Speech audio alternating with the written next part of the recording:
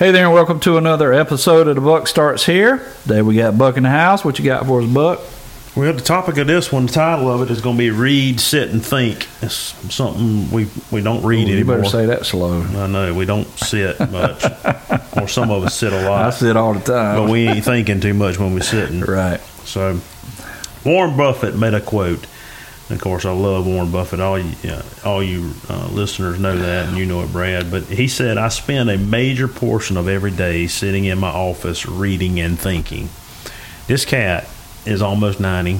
He's worth $90 billion. Oh. And he says on an 8-hour day, he spends 7 hours reading and thinking, and then 1 hour seeing if he wants to make a decision on something or not.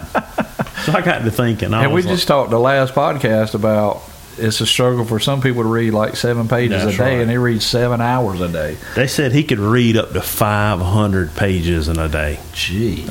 Like he gets to work, and he has like 30 different newspapers across the nation on the end of his desk, a couple of magazines. I don't think he's much on a computer, so shout out to that too. Yeah. But knowledge is the best ingredient in the pursuit of success. The most important investment a person can make is investing in knowledge that makes them better day in and day out. If you think about it, if we knew about what we were talking about or what we were fixing to do or the decisions that we were fixing to make, if we really thought them through, we read about every angle on it, and we knew what we were investing in or doing, and we sat on it for a minute. It's kind of like the Lord says in Psalms, be still and know that I am God. Yep. But we hurry, and we make bad decisions. We don't think through nothing. So, and that's the problem. Nobody's doing it. Right. Everybody wants to. Nobody in America is reading, sitting, and thinking. They're avoiding the reading. They're going by what the latest Facebook post was. And then they're jumping on a bandwagon of somebody that absolutely knows nothing. What they're talking about. They ain't thinking through nothing. Just think about for a minute how many mistakes in life we would have had if we'd have thought something out. Well, the problem is now, I mean, everybody's in information overload. If it's something said on Facebook or social media, it's got to be true. Nobody does any investigation of their own. They don't research anything. Whatever's said's got to be right, and it ain't right. Mm-hmm. And people are going around sharing this stuff, thinking they're smart, and they look like dummies. Mm-hmm. Well, we don't think about anything. We don't sit for a minute at least, right, and say, if I do this, it could hurt me. I may not need to do this, right? Or, some of the greatest things are. I think there's even a country song on this about the biggest. Mistake a person ever made was that he didn't make the mistake, like in a spouse, that it didn't work out. But hey, everybody in America does it. We want the Cliff Note version on everything. We don't want to sit on it. We want to do it immediately.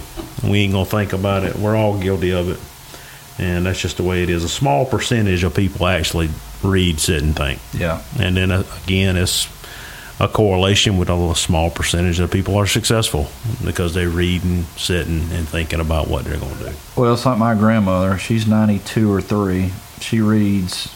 She's probably read thousands of books in her lifetime. That's what she still does. It's just things change with generations, and this is not a generation that reads and studies anything. No, they don't. I wrote here in the last little thing, a little comment, a lot of bad moves and decisions could and would be avoided if we were to do 3 things. If we studied about it, if we were patient, and if we thought it through. Yeah. And, hey, the jails would probably be a lot less crowded, too, if people would have thought it through. Dog. Yeah, think a minute, dog. Yeah. Robbing that bank ain't going to... Robbing that bank. It don't work out like it does on the movies. Drinking 12 too many and get you in the ditch. Yep. It's just we just thought it through. But hey, the Bible also says in Psalms that I'll be paraphrasing it, but it is something to the nature of a pig returns to his vomit like a fool returns to his folly. Yeah. And we bad about it. But if we just sit, study on it, think about it, be patient, man, we'll make some good decisions. Yeah. Well, there you go. There's another nugget from the Buckster himself. Just slow down, people. I know we live in a society that's so fast-paced, and technology is a great thing if you utilize it in a correct way.